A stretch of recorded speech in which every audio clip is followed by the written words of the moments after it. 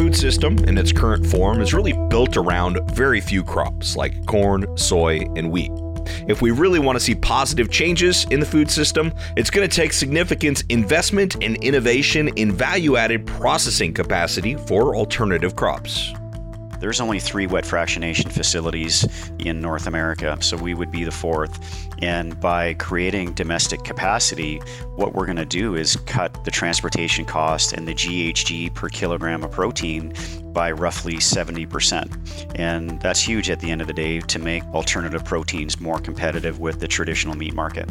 That's Chris Thiel of Phyto Organics Foods. We'll feature their work in pea processing today, as well as Darren Bonder and what he and his team at HempAlta are doing with hemp processing.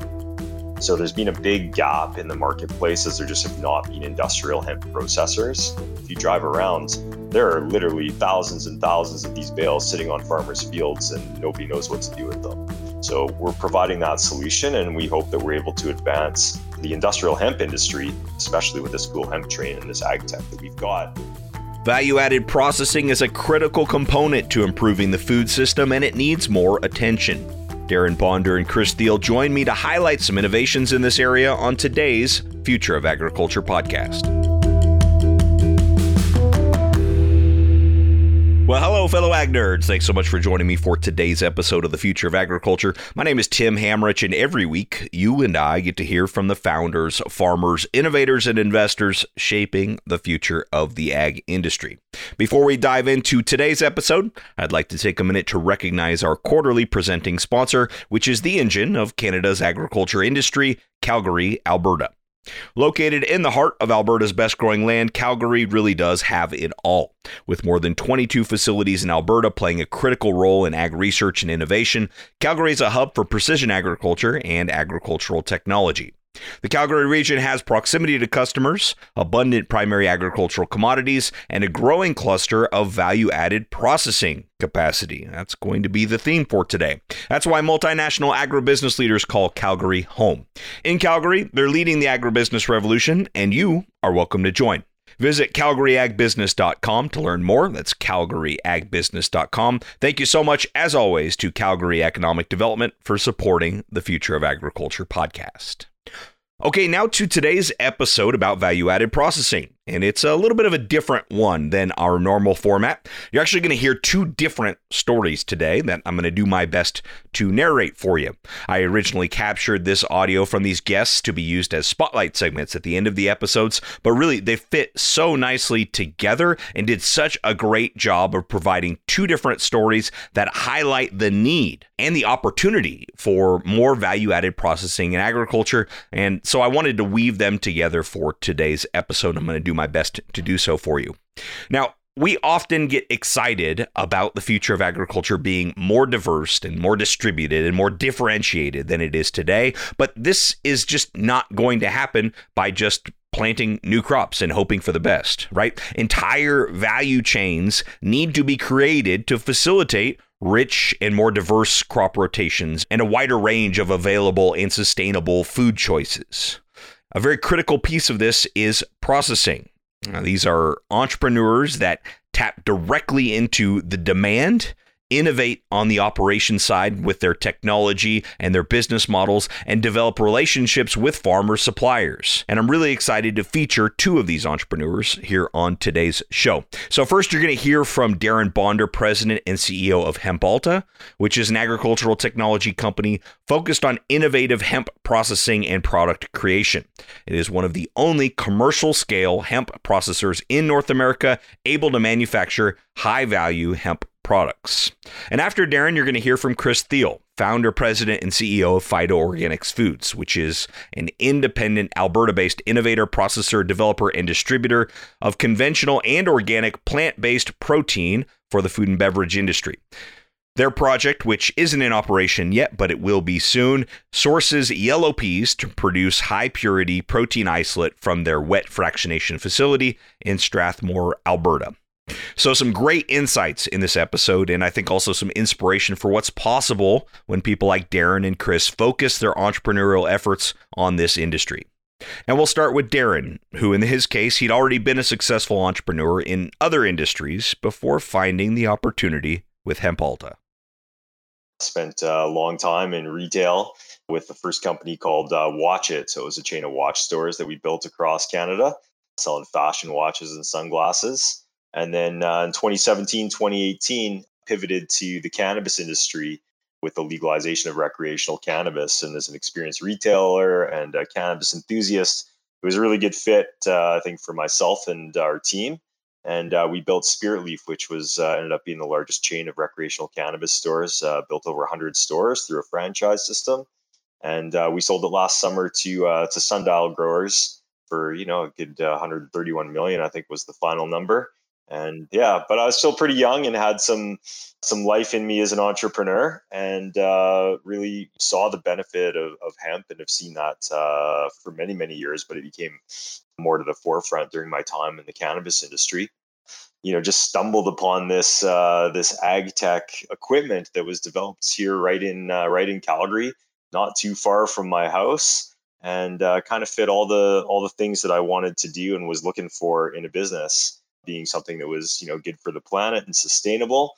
And then at the same time, from a business aspect, I really like that we're solving a problem, that there's margins so we can pay staff proper living wages, and still find a return for our shareholders. So kind of hit all those metrics. And then from a creativity side, we're basically, building something from nothing. And I've always loved the kind of creative aspect of building products and promoting a new company and a brand. So that's how I stumbled here. And when Darren says he stumbled upon this opportunity, he doesn't mean literally, of course, but it's not far from it.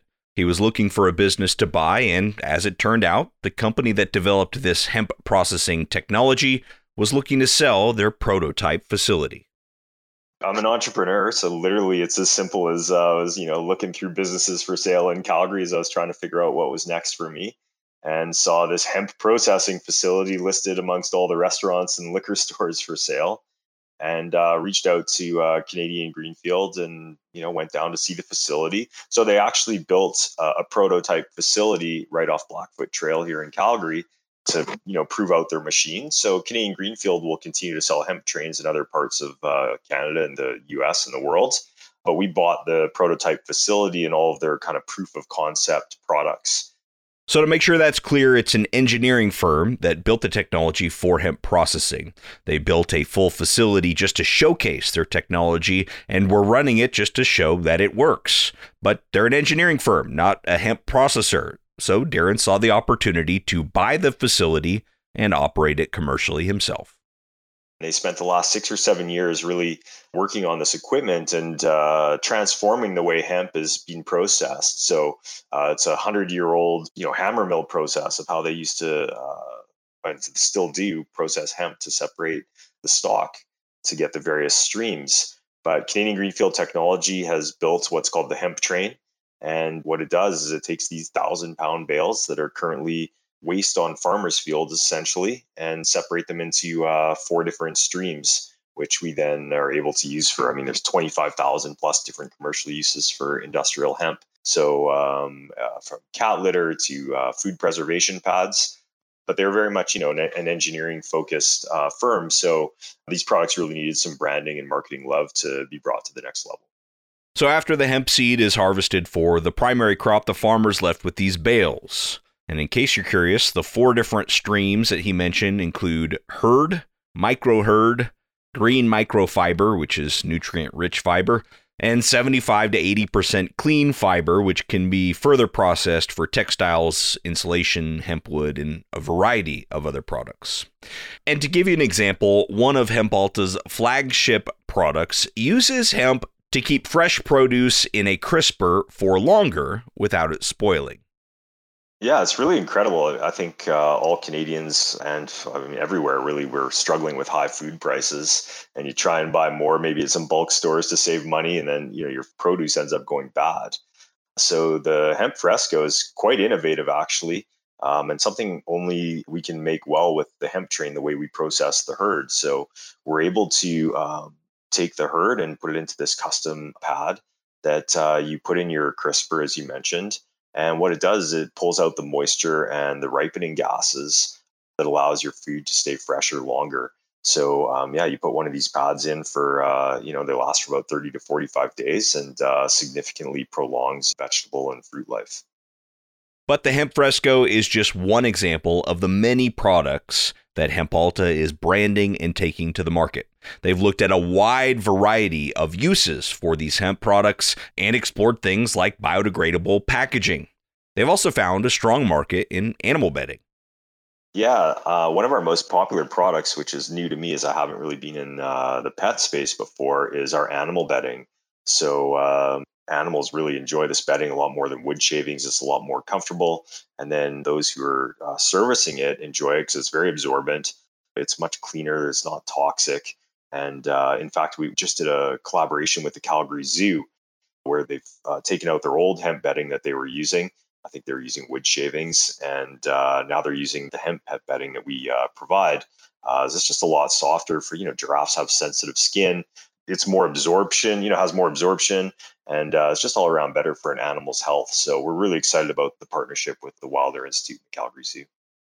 Darren says there are, of course, a lot of bulk materials that can be sold from this hemp process as well, but they're focused on consumer products that can be branded and differentiated that they could build on over time. Hemp is just such a great example of an industry that has been developed based on its primary product, CBD, but in order for it to remain viable, it needs to develop processing and demand for these co-products as well. I think in Europe, they're a lot further ahead than we are in North America, particularly with respect to building materials and kind of green alternatives for that. But the big bottleneck across North America, and you're right, everybody's been focusing on CBD and the flower and all that portion of the plants. But then what was just forgotten is, okay, now that we've cultivated, we have all these bales, we have all this fiber, which needs further processing. So how do we do that? So there's been a big gap in the marketplace as there just have not been industrial hemp processors. So we're solving that problem in southern Alberta in particular, like in the Brooks and Lethbridge area and all throughout. If you drive around, there are literally thousands and thousands of these bales sitting on farmers' fields and nobody knows what to do with them. So we're providing that solution, and we hope that we're able to advance the industrial hemp industry by being a processor and showing people, okay, when you process it, especially with this cool hemp train and this ag tech that we've got, these are the streams and these are the different ways that it can be used. So it's going to require a little bit more consumer adoption, but I do know, I think we all know that consumers want more sustainable products and alternative products. So I think it's really just kind of education and people understanding what we're doing. And Hemp Alta is sourcing these bales directly from farmers themselves, mostly across southern Alberta. Darren said they can even take bales that are 3 to 5 years old and still get everything they need out of the hemp through their process. And it's very important for farmers to keep hemp as part of their crop rotation because it regenerates their soil. But it's one thing to grow it and process it for the oil, but then when you have these bales, it's frustrating for the farmers. So this is just giving them some confidence that they can grow hemp, that they will be able to sell the entire stock, and what we call full plant utilization is really being optimized. I think that with more education and more time, this is going to continue to grow. And Darren said through their process, they're able to take what is now generally considered waste sitting out in fields and use virtually all of it to turn into marketable products. We're pretty much a full waste-free facility, so we're able to use it all. We've actually pretty much figured out the streams for everything. We're still toying around a little bit with the optimal use for fiber, and we've landed on a couple of things. So it's just going to take a little bit more development time, but these are really game-changing applications that we've developed. That we're excited to continue to educate customers. And, a lot of cat litter is toxic as an example with clay and the clumping materials. And then your animal goes and sits on it every day. Whereas with our cat litter, it's 100% natural and good, healthy for your animal and more absorption. So, yeah, I think we've really found good uses for all of our streams. And now it's just education and getting it into customers' hands. And there's still a lot of work to be done on this customer education side. It's a heavy lift, even in a place like Canada that's been growing hemp for decades. But there's also reason to be optimistic as the crop becomes legal and destigmatized in more and more areas. Yeah, I think you're seeing a lot of interest in the hemp market. I think it was industrial hemp has been legal in Canada for over 20 years. So Canada really had the opportunity to kind of get ahead of the curve. The US with the new farm bill has legalized industrial hemp in some form or fashion. Every state has its own regulations. So it's a little bit still mixed up down there. But I do think kind of the legalization of recreational cannabis in Canada has brought more attention to the plant as a whole. And this is not a new plant. It's been around for thousands of years. Henry Ford built a car out of hemp, in the 30s or 40s. So I think it's starting to see a renaissance. I think that we're helping to solve the bottleneck in terms of processing. And the hemp industry is in a really good spot to have significant growth over the next 5 years, in particular, as more and more products come to market, as North America looks at the models in Europe that have been successful. And as we just continue to educate and give farmers the confidence to grow the crop for the benefit of their soil, and then we're able to use that in all sorts of different products. And while hemp, as we've talked about, is an obvious example here because the crop has been planted in more areas as it's become legal, there are many crops like it that need more innovation and processing capacity. Darren says it's going to take entrepreneurs willing to take the risk to push these industries forward. I think really it's just, agricultural technology is really taking off. We're one small element of it that's focused on hemp. And I think that there's a lot of opportunity for growth in the hemp industry. You're seeing some Alberta grants coming down to support it. But what the industry really needs is more entrepreneurs, kind of willing to take the risk and who see the opportunity to start developing these commercialization products, whether it's from hemp wood or hemp-based insulation, on those kind of large scales, to really see this thing become a significant contributor to the Alberta economy. Well, one such entrepreneur that definitely fits this description is our next guest that you're going to hear from today, Chris Thiel of Phyto Organics Foods. Chris's entrepreneurial journey into the ag industry is a personal and a special one. For me, it was a bit of a personal experience. I had a very serious head injury in January of 2020. So much so it was deemed a traumatic brain injury, and part of that recovery was switching to an anti-inflammatory diet. And that diet over time has just become a lifestyle diet choice for me.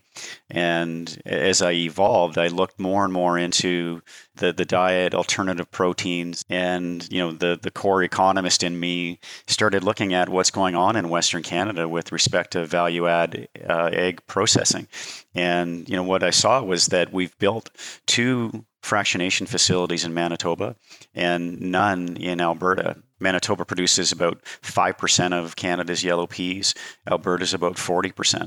And so it really, dove into this being a great economic opportunity to add value to a market where today Alberta exports 95% of its yellow peas raw to China and Bangladesh. So I'm sure you can spot the obvious similarity there in Darren's story and Chris's story about finding the opportunity in value-added processing. In Chris's case, the supply was already very well established, but the processing was taking place elsewhere. But there's also another catalyst happening here in this industry, rising demand for plant-based meat and dairy alternatives. The market for the traditional meat alternative protein, it's had high growth, and I'd say it's levelizing into that mid to high single digit level. So still continued demand, and I think it's still early penetration in a number of markets. What's interesting about our technology is that we recover both the insoluble protein, which is used in those meat alternatives, and we recover the soluble protein, which has got that dairy application. So for us, it's a wider addressable market. And where we see the high growth in this industry is, number one, in dairy alternatives, and number two, in white meat alternatives, the chicken and the fish. And part 2 of the technology that we've aligned with is it removes the non-nutritional components of the pea, so it takes out some of the challenges in the industry on pea isolate in terms of bitter taste, bitter smell, but it also removes, or it avoids a follow-on oxidation that would change that protein isolate into this yellow color. So it's a very pure white protein and highly applicable into those dairy alternative and white meat alternative markets. So that's, I think, what's differentiating about the technology as we look into where the higher part of the growth segment is in the market today. On the dairy alternative side, Chris said this could be for pea milk specifically, or probably the bigger opportunity is in adding protein to other plant-based milks or dairy alternatives. Yeah, there are actually dedicated pea milks, Or you can have alternative milks where you've got almond or soy, but you want to increase the protein content and you don't want to change the taste, the texture, but you want to have a greater protein content in that alternative milk. You can add 5, 6, 7% protein isolate into it and get a higher protein beverage at the end of the day. You've got dairy applications in yogurt and in this emerging cheese alternative market. So it's a pretty wide application space in the dairy sector. Beyond just the processing capacity, Phyto Organics is bringing a next-generation technology to the market to make the color and the flavor of these protein ingredients more appealing for food companies and for consumers. Yeah, so protein-wise, they're 23 to 24% protein is the actual protein content in a yellow pea. The biggest challenge in this market is that most of the technology in the market today, you still have this bitter taste, bitter smell, and this yellow-hued color in the protein isolate, and it really limits its application in food products, or that end consumer packaged goods company is using masking agents to deal with the bitterness or follow-on processes to bring the color up to a lighter off-white color. So really what this technology does, you're removing the non-nutritional components, the saponins, the phenolics, and when you do that, you're addressing the bitter taste and bitter smell. And when they're otherwise left in that stream, it'll oxidize and turn that protein powder, that yellow color.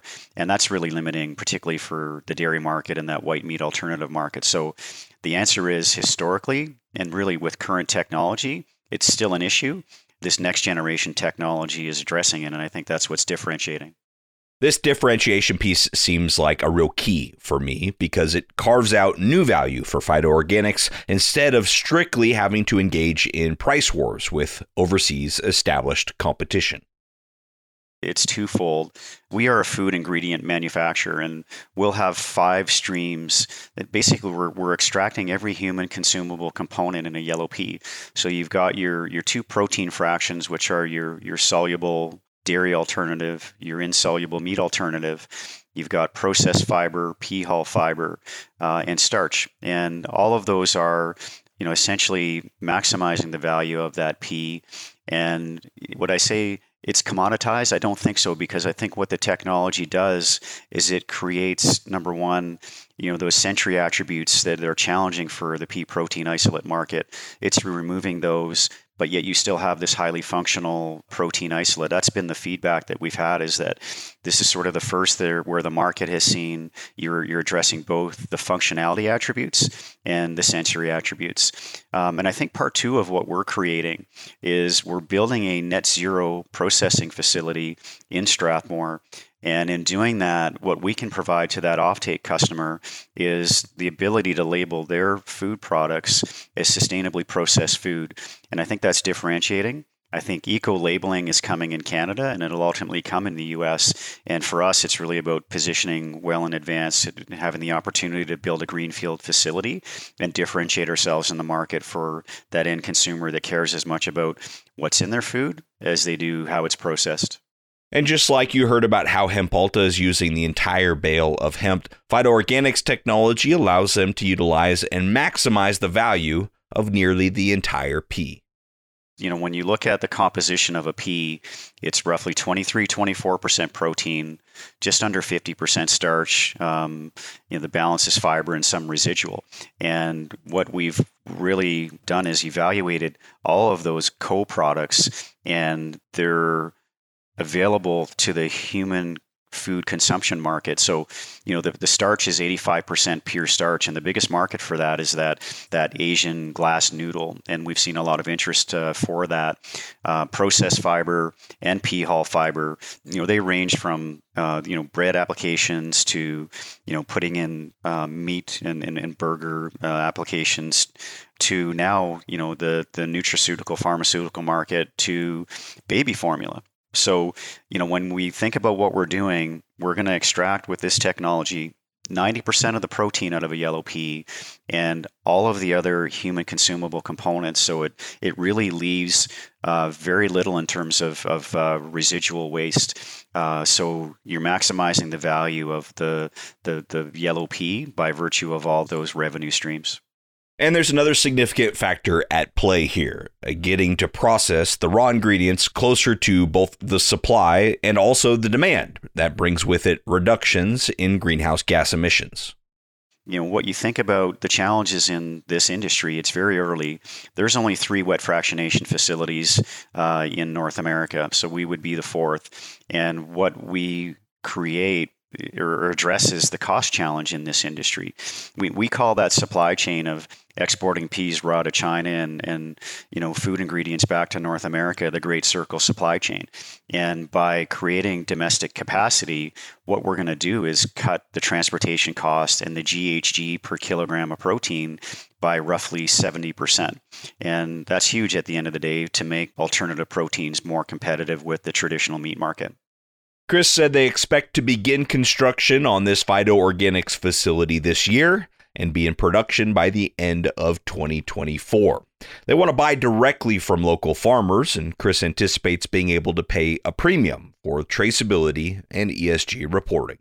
We've what we called 2 farmer engagement meetings. We were out in Wheatland County and Vulcan County, just east of Calgary.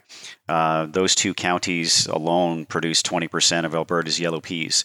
And so we held 2 engagement meetings in June and had about 45 farmers show up. And, they're excited. They see us, installing 40,000 metric tons a year of demand in their backyard. And the language is, well, with that immediate demand, we can add peas in the rotation. And, for us, there's different elements of what we have to bring back to those farmers in terms of asks by Phyto. And that's traceability from a food safety standpoint. And it's ESG reporting from, a GHG standpoint, and we'll pay a premium to those farmers. So, we're putting demand in their backyard. We're going to pay them a premium relative to export market. And really for us, it's about developing long-term relationships with those farmers and, source 40,000 metric tons a year. Our whole mandate here is to build this as a first phase and then expand the plant. We're doing the pre-design on the land plot we have to double the size of this plant and make it 80,000 metric tons a year. And even at 80,000, we've got 5 times our capacity grown within an hour and a half of Strathmore. Well, this is very cool. I really enjoyed both of these conversations. Thank you so much to Chris Thiel, who you just heard right there from phytoorganics Foods, as well as Darren Bonder, who you heard earlier from Hempalta. I just really enjoyed both of these conversations, and here's a few reasons why these types of stories really have my attention right now. Number one, for all the people out there talking about regenerative agriculture and more sustainable practices, very few seem to be creating the real markets that must exist for these changes to ever take place for the average farmer. In my humble opinion, it's much more likely to be these innovative entrepreneurial processors that will facilitate these types of changes than it will be the headline-grabbing carbon markets or consumer-facing brands that aren't doing the heavy lifting these guys are doing. Number two, these companies want to buy directly from growers. They're bringing real opportunities to farmers rather than just the vague promises of future benefits that a lot of new ideas to agriculture seem to have. Not knocking the other ones, but I just love the tangibility of this opportunity and the real ability to value add these raw farm goods. And then 3, this is not your typical Silicon Valley sort of capital I type of innovation. These are the real nuts and bolts advancements, literally and figuratively, that I think agriculture will need, that the future of our industry will rely on. Anyway, I could go on, but that's probably enough of my soapbox for today. Thank you so much again to both Chris and Darren for today's episode. What do you think of this format, this narrative kind of format? I did this one out of necessity based on a number of factors I won't go into, but I'm curious if you prefer this to the interview format that I most often do. Let me know on Twitter, LinkedIn, or via email. I'm tim@aggrad.com. Thank you so much for your time and your attention and you bearing with my voice, which is suffering from a cold today. I don't take it lightly. I'll be back next week with another story of ag innovation.